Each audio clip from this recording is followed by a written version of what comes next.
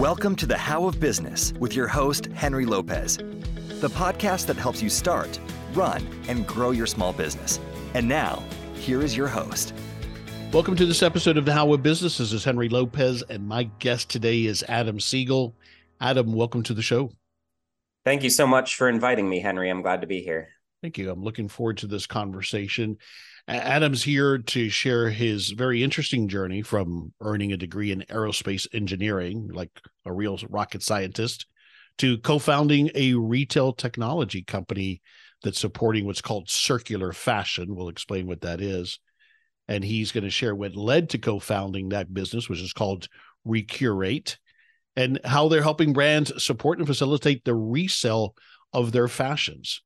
If you want to receive more information about the How of Business, including the show notes page for this episode, and how you can continue supporting my show and receive workshop discounts, join my monthly group coaching session, all through a Patreon membership, just visit thehowofbusiness.com. Also, wherever you're listening to this episode, if you'll subscribe, make sure you don't miss any new episodes that I release every Monday morning. So let me tell you a little bit more about Adam. Adam Siegel is, as I said, the co-founder of Recurate. Recurate is a tech-enabled resale service that empowers brands and retailers to establish their own integrated resale platforms directly on their e-commerce sites. And that supports circular fashion, the reuse of fashion. As you may have heard me talk about many times on this episode, this is an interesting topic to me. My daughter is in the vintage clothing business, so I understand that need and that more than really a trend, but that desire, especially for younger consumers, to recirculate fashion. So the brands that he's worked with, these are just some of the names that stood out to me, but he's worked with numerous brands, including Steve Madden, Michael Kors, Christie's Sports, and many others.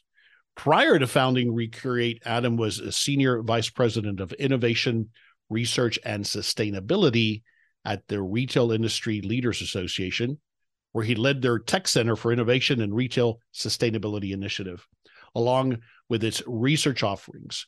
His role at RILA, that's the Retail Industry Leaders Association, was to accelerate the next phase of innovation and growth for traditional consumer brands.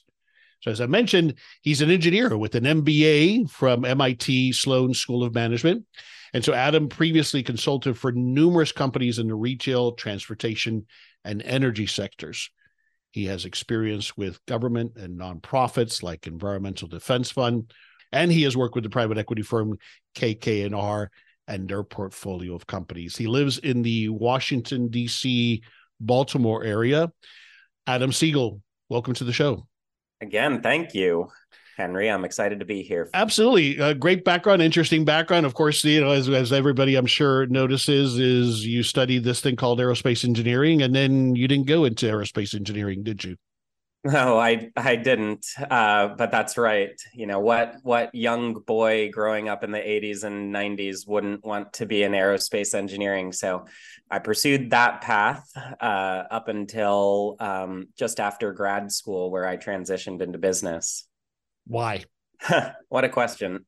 Well, I'm always and have always been a very big picture thinker, but the work that I did in aerospace was very specific. It's an industry for which projects are multi-billion dollars, multi-decade, and everyone who works on a specific project, whether it's to design a new airplane or spacecraft or mission to wherever you can imagine, has a very small role in such the large project. And it never really sat right with me. In fact, my final job in that industry was at GE Aircraft Engines. And, while it's a fascinating industry, it was just too specific for my mind. I wanted to do something that had more broad relevance and impact in my particular career. So you did work in the industry for a little bit. I did. I worked at GE. I worked at NASA for a bit as well, but never found that the specific day-to-day really struck my passion. Did this, do you think, start to emerge even while you were in school, or was it not until you were actually in working in the industry that it started to hit you? One of my best friends while I was still in grad school getting my aerospace degree said to me that I would be a good business person. It's funny that that had absolutely never crossed my mind. My mom was a real estate agent, and my dad was in government for 30 plus years. And so, being in business, especially the way I am today, was just not really part of the equation. But once he said that, I actually enrolled in my first business class. And it was at that point where I started realizing that there's more opportunity. The world is larger than what I had initially focused in aerospace. So your parents are thinking or telling everybody our son, the rocket scientist, and now he's doing something in retail that we don't understand. That has to have been quite a conversation there with them. Yeah, I'd say so, but maybe the other way around. I think they understood less of what I was doing in Good aerospace than they point. do in retail today. Good point. This, at least, is an industry for which everyone has experience. If you've ever shopped, and I think that's everyone, you at least have some intuition for how this industry operates. So when you made the shift over into retail, nonetheless, you were working for others. Was it around that time, though, that you're thinking I might want to do my own thing, or when does that start to enter the picture? Well, I've also always been entrepreneurial at really every phase of my journey, both in school and since graduating. I'd been interested in entrepreneurship. Even in high school, I started little online businesses when the internet was first emerging in the early 90s. I remember in college, I would apply to business case competitions to start up businesses. I'd sit down with friends and brainstorm ideas for what we could start together. And then when I was in the working world, I would be what some people call an entrepreneur. I built new products, new offerings, both in consulting and since then. So I've always had the itch and the interest, but this is the first full on business that I've had the opportunity to build. Yeah, that's interesting. And then how did you come to, because you have a co-founder. So how did that come to happen that you started it with a co-founder? That's right. Yeah. His name is Wilson Griffin. We met during my days at the Retail Industry Leaders Association. You mentioned earlier, that's a trade association that represents larger retailers, mainly in the US. And Wilson at that time was working for a retailer. He was working for Gap. So I'd known him for several years. We'd interacted a good amount. But interestingly, once I started on my journey of entrepreneurship, I posted something on LinkedIn. He happened to see that and respond to it and said, "Hey, I've been interested in entrepreneurship as well. I want to start something too." So we struck up a series of conversations, and surprisingly, maybe interestingly, we both came up with almost the exact same idea at the same time. Really? I remember I shared some slides of what I was considering, and he shared a use example of what he was considering. And I turned to him and I said, I could have written it exactly how you put it down. Wow. We had the exact same idea. So you definitely connected on that vision. And then what else do you think is critical to, as you advise others that might go into partnership with the co-founder? What else did you consider that led you to say, yes, this is somebody I want to go into business with? Well, first of all, I think it's very important that you find someone who you've known for a while. I just can't imagine having gone on this journey with someone for which we didn't have an existing relationship. Second, as I think about what we've now done together, the root of it and the very beginnings when we did first decide to work together came from what I would define as just a very methodical approach. he was methodical. I was methodical. We put together a list of what our respective responsibilities would be, how we would define the equity compensation and vesting between us. There's so many little and big things that you need to consider as you're going into business with someone. And I just appreciated that he had such a methodical approach for that. And I've seen that approach is valuable time and again throughout all the ups and downs that we've had over the last several years. Sure. Yeah. You both probably are very analytical. Obviously, your engineering background and that leads to it as well. Okay. So you both had this idea, but let's go back a moment. What do you think led to, obviously you're in the retail industry, you're doing this kind of research and work.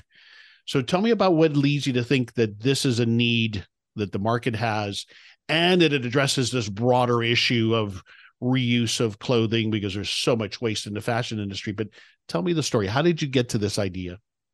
Well, we talked a lot about my early days in aerospace, but I did in 2006 and 2007 begin to transition into a new career in sustainability. And it was actually based on a book that I had read called Cradle to Cradle. If anyone's come across it, it's a very worthwhile read, especially for someone who's interested in the environment, sustainability, and also the intersection with business. But that really got me excited about this next phase in my career. And so when I landed at the Retail Trade Association, my first role there was in sustainability, helping retailers become more sustainable. That was in 2010. And over the course of the 8 years that I was at RELA, I saw the growth of third-party resale marketplaces like ThreadUp, The RealReal, Poshmark, eBay, of course, Depop. There's so many, and over that time they made it cool to buy secondhand first. Yeah. So there's this whole generation of businesses that started around the time that I got into this industry that grew to become multi-billion-dollar businesses off the backs of the retailers and brands that I was working with. And so, I got excited about the idea that a market is forming, that there's true consumer demand for products that are more sustainable, i.e. Through resale. So it was really that ultimately brought me to this idea. Do you think it's a trend that is more than just a trend? It's here to stay as a way of consuming, especially for the younger generations? Absolutely. I don't see how it's anything but that. There's two reasons in particular that people are excited about buying secondhand. The first is, of course, it's more affordable. You can buy secondhand items for a lower price than if you get them new. But second is that it's more sustainable. And it's clear that with each subsequent generation, sustainability is becoming more important. And the affordability component certainly relates to the economy of today, and I imagine for several years into the future, but especially given that it's just much easier than it ever has been to shop secondhand. I certainly see it's going to be here to stay. Yeah, no, I agree with you. As I mentioned, my daughter, her business called The Vintage Individual. The other component I think that obviously you're seeing is the uniqueness of it. So people feel like they can walk away with something that not everybody else can just grab off the rack. Absolutely. Absolutely. Okay, so from that time when you two came together, you and Wilson came together, you saw that you had a very similar idea. From about that to launch, what period of time are we talking about there, more or less? Well, this was the beginning of 2020.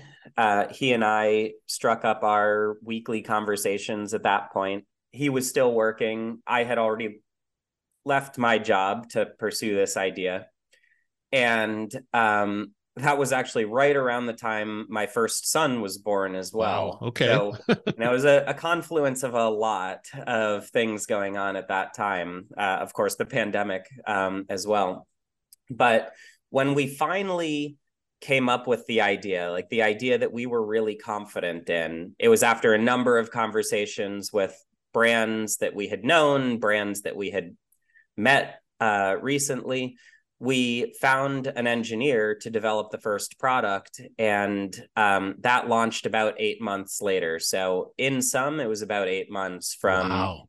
from finalizing the idea to actually launching it. Very fast, very fast. So you quit your job. You had a child either on the way or just born. The pandemic is happening. So how did you make the crazy decision? I'm assuming you were at a point financially where you could take that kind of a risk. Yeah. I feel very fortunate that I was. I had made a decent salary before, and frankly, I'm the type of person, even though I'm in the retail industry, I just don't shop. So I was able to save in my single days. I met my wife, and we had at least enough of a financial cushion to spend a year or so before drawing a salary. And I got to think she was supportive. She was in agreement with making this move. Very much. I mean, I think she'd always seen my interests in entrepreneurialism and wanting to start something. So she knew it was only a matter of time before I was going to scratch that. Now that you're a few years into it, Adam, what does it satisfy for you? What does it give you to be a business owner, an entrepreneur? This might relate to how I grew up and my interests in engineering, but I've always been a builder. I love building things. When I was young, it was Legos. When I was in front of my computer, I taught myself to code. And even though I haven't maintained that skill set, I just love the idea of building things. It's so nice after a month or a year to look back and say something that didn't exist now exists because of what I was able to do. Yeah. And as a business owner, you have you don't have a lot of boundaries on what you can build or how you build it. You had made the point earlier about in the aerospace industry as an example. I think it happens in any corporate environment. You're kind of boxed in, right? You play one small piece in a much bigger puzzle. You wanted something much more where you could make a much bigger impact. I'm thinking. Exactly. The way I would describe it is that the role I like playing is the big picture role. It's hard for me to sit down and work on optimizing one specific cog of a much larger project. I'm the type of person that likes to envision the future we can build, the product that we could create, a new offering that we could launch, and then working with the team to create that. So is Wilson, is he more of an implementer or integrator, or do you have a key team member that plays that role? My role is the chief product officer. So I oversee the vision for the product, kind of what it is that we're trying to build over the next 3 to 6 months, and then translate that vision to our engineering team, who are the ones that actually build it. Wilson, on the other hand, as the CEO, he's really the primary external face to the business. So he works with our investors, advisors, and others to bring them along in this journey and get the support and resources that we need to continue to build. And who's leading sales and marketing? This is still a small team. Sure, so yeah. Certainly founders are very involved in all of the sales conversations we have from the beginning. But we also have a great director of business development. Her name is Gina Letta, and she's been with us for over 2 years now. She comes from the retail industry and resale as well. So she's been a key component of how we've grown this business over the past several years. This is Henry Lopez with a brief break from this episode to share a special offer from our new show sponsor, Relay. Relay is an online banking and money management platform for small business. As a small business owner, you need banking that's truly built for your small business. No more fees, no minimum balances, no more bookkeeping problems come tax season, and no more branch visits to complete basic banking tasks. Now you can take control of your money with Relay, an online banking and money management platform that puts you in complete control of your cash flow. First, there are no account fees, no overdraft fees. and no minimum balances, which means you get to keep more of your hard-earned money. And Relay is the official banking partner for Profit First, so you can set up multiple checking and savings accounts and automate their percentage-based allocations using smart transfer rules. Relay also allows you to make unlimited payments via ACH, wires, or checks, earn interest on every spare dollar with Relay savings accounts, provide secure, read-only access to your accountant and bookkeeper, and speed up bookkeeping with reliable bank feeds that sync directly into QuickBooks Online and Xero. Best of all, it takes less than 10 minutes to apply online, and it's absolutely free. And as a special offer to the How Would Business listeners, sign up for Relay using the link on the show notes page for this episode, and you'll also get $50 added to your account once you fund your new account. You can find the link to the show notes page in the description for this episode. Relay customer deposits are FDIC insured through their partner bank, Thread Bank, member FDIC. Please see the show notes page for this episode at thehowofbusiness.com for more details. All right, let's do the next layer, deeper dive on what this solution is. So let's start at a high level again and summarize, what does Recreate do? How does it work? Explain that to us to the next level of detail, if you would, please. Of course. So we're a technology provider, basically software, online software that integrates with e-commerce websites. So if you think about your favorite e-commerce website, maybe that's Steve Madden or Michael Kors or another favorite brand that you go to, we power a new experience directly on that website. And the experience is to buy and sell secondhand items. So if you have a secondhand handbag from Michael Kors, for instance, you bought it from their store, you bought it online, and you're no longer using it, you can go back to michaelkors.com, you can list it for sale, and then that will appear on their website. Someone else can come along and buy it off of you. So you can think of it like a mini eBay directly on that brand's website. And that model is what you call peer-to-peer, right? On That's correct. Peer-to-peer or customer to customer. Exactly. Mm-hmm. It goes directly from the first customer, we call them the seller, to the next customer, we call the buyer. So if I was an e-commerce retailer, you're providing me that plugin, for lack of a more eloquent definition, that has all of the algorithms, all of the technology to facilitate that transaction. Exactly. And to power that experience on the website so that there's a listing form and the ability to modify listings, all of those programmatic elements that customers would need both to buy and sell those secondhand items. Then you have the take back model. So explain that. That's right. So we have found that some brands are interested in opening up their stores to take back items. Again, let's just think about Michael Kors for a minute. If you have a secondhand Michael Kors handbag that you're no longer wearing, you could list it online for that peer-to-peer experience, or you could bring it back to their store. If you bring it back to their store, then you could get some instant credit, and then we would list it on their resale site. Now, not every brand likes to do that, but the brands that do have found a lot of value because it's driving traffic to their stores. Yeah. And then there's you call it the brand supply, but explain that model, which is another variant. Exactly. These are all different flavors of what we call more generally branded resale.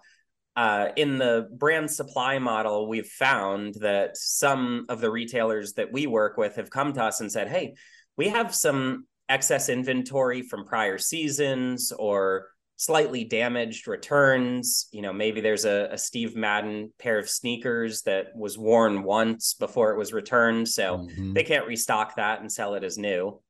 So they asked us, well, can we list those on our resale channel? The goal, of course, is to monetize them, because otherwise they're either liquidating those items or, in the worst case, disposing of them. Not an ideal solution. And in some cases, they're even paying for that. So we said, yeah, of course, let's try it. And we started that last year. And what we found is that not only is it a great way to monetize those items, because they can sell them for, in some cases, 80% of the retail value, but it's also a great way to double the GMV of their resale programs almost overnight. The GMV stands for gross merchandise value, basically okay. the value of the items that sell through their resale channels. Got it. Now, across all of these variants, Adam, is the component of authentication of this item, the actual condition of the item. So do you offer a service there as well, or is that up to the retailer? That's a great question. And that was honestly one of the first things that we thought about when we started this business. You know, like I said, both Wilson and myself come from retail backgrounds, and we knew that if we were going to enable this experience on brands' stores, it has to be significantly elevated from what you see in third-party marketplaces like Poshmark and eBay. And so that manifests in several ways. One is just the visual aesthetic of these experiences.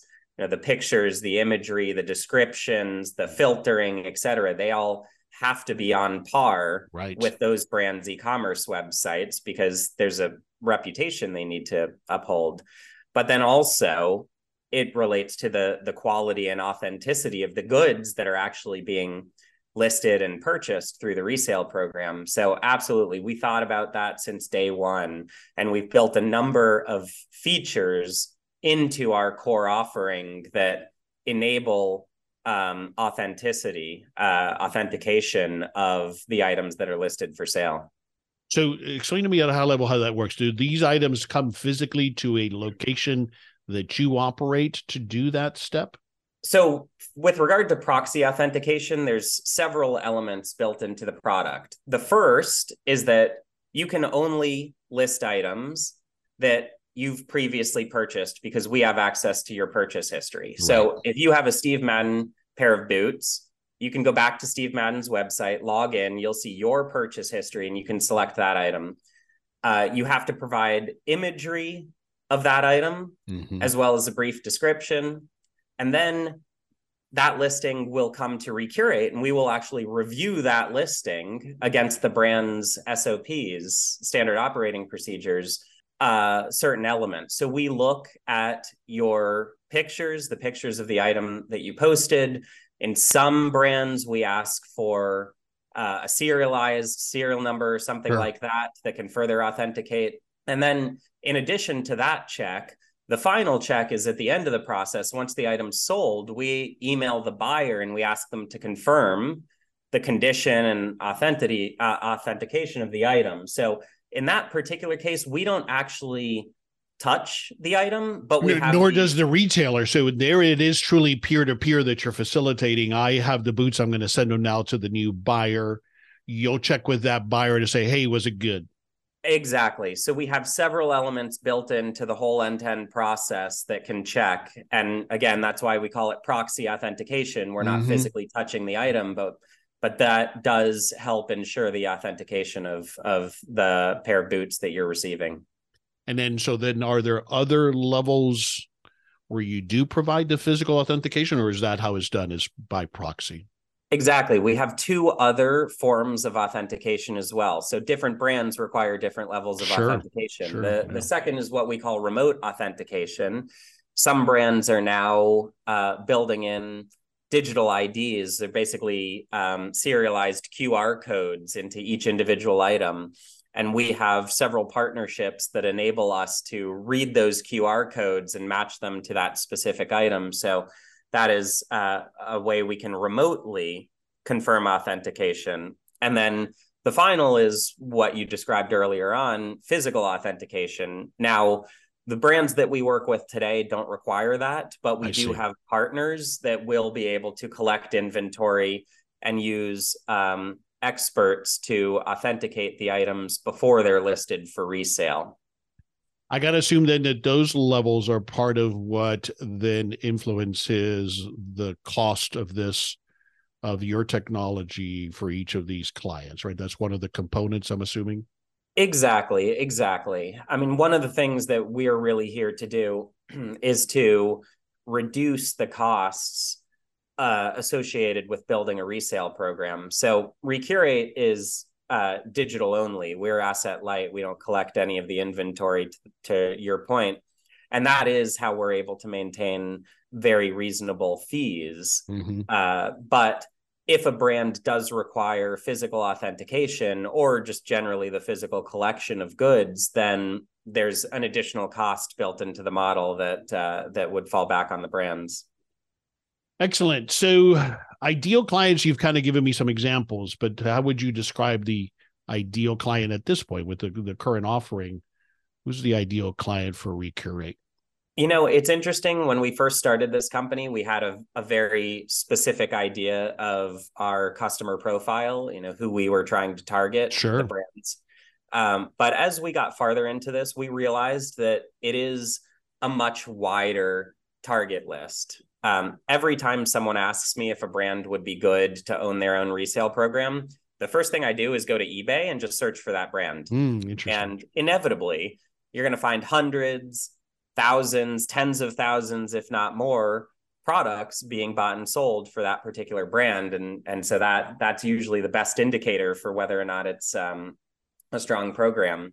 What we tend to say is that brands that sell more than $10 million online of inventory each year, or brands in certain product categories, certainly fashion, that includes apparel, handbags, footwear, accessories, etc. But sporting equipment, outdoor gear, kids and baby, toys, there's a number of categories for which there's already very vibrant resale markets, and those are the ones that we tend to target. Right. That's the greenfield there, and there's no doubt. But it's as I'm thinking about this, and I've thought about it before, certainly this is not new to you, I got to think this is an opportunity also for these brands to take some control over this resale market that's happening, whether they're engaged or not in it, right? Well, exactly, Henry. That's exactly how we describe it to brands, and that's how they see it themselves. When they go to third-party resale markets like the ones that we've been talking about, and they search for the brands themselves, they're not very excited about how their brands are all kinds of brand online. dilution going on there. Yeah, absolutely. I mean, as a brand, any consumer brand, you're really trying to maintain an image. But if you go to these third-party marketplaces, you have no control over that. The imagery is poor, the descriptions are inaccurate, sometimes the sizing is also inaccurate. And so it's just a poor reflection on the brands. And they want to take more control of that, not to mention to own the customers that are buying their products in places that for which they have no control. Of course. All right, a couple of questions back to the beginning. How did you fund the initial launch?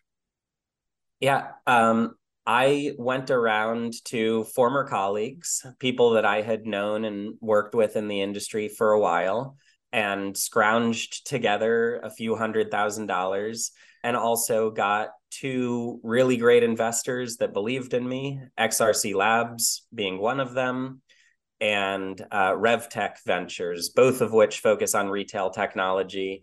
I'd known for a little while, and they were kind enough and supportive enough in the idea that they believed in it and contributed. So no loans?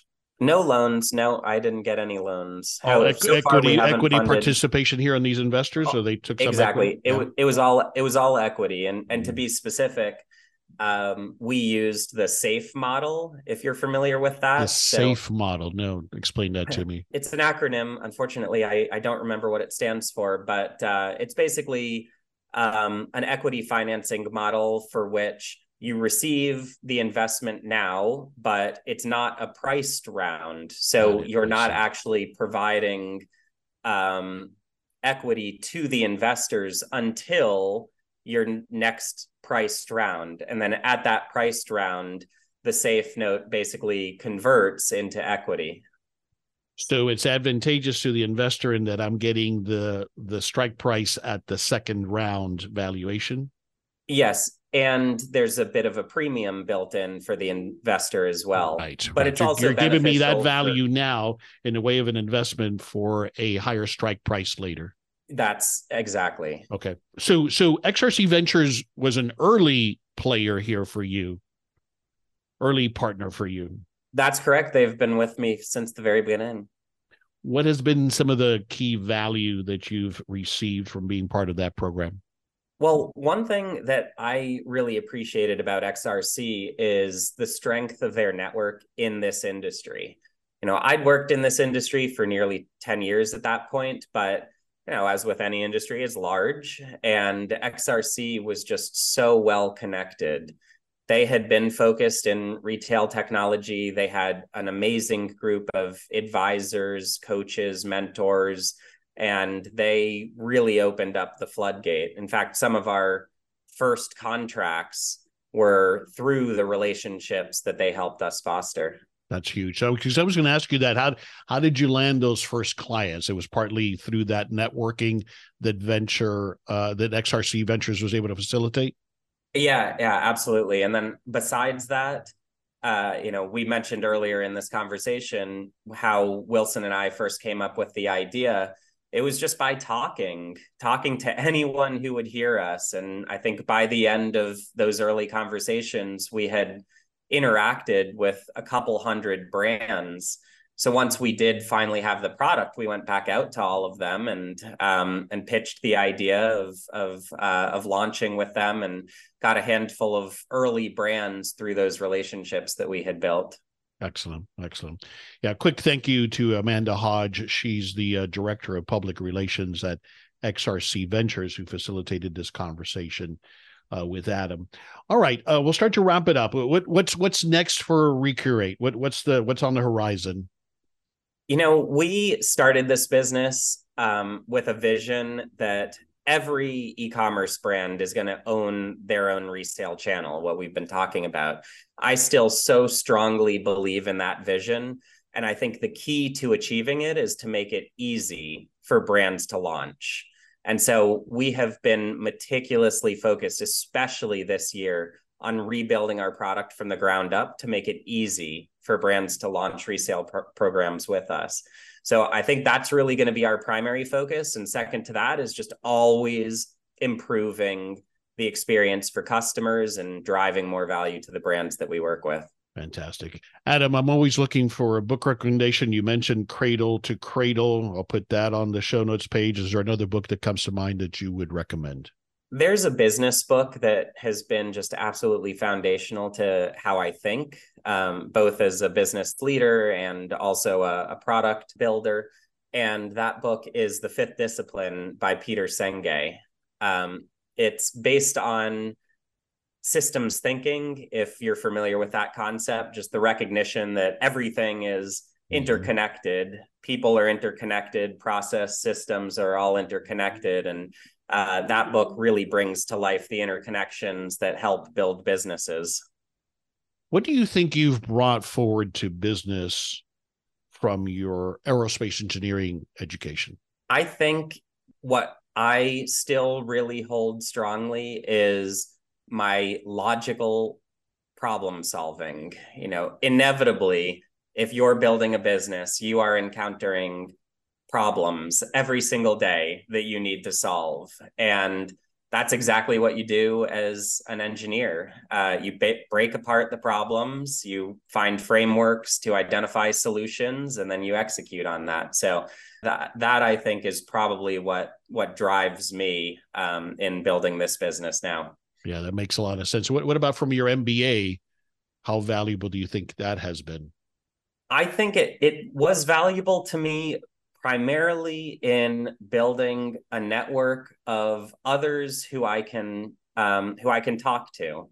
I've heard the saying before that it's lonely as an entrepreneur, and even with Wilson, he's a great partner.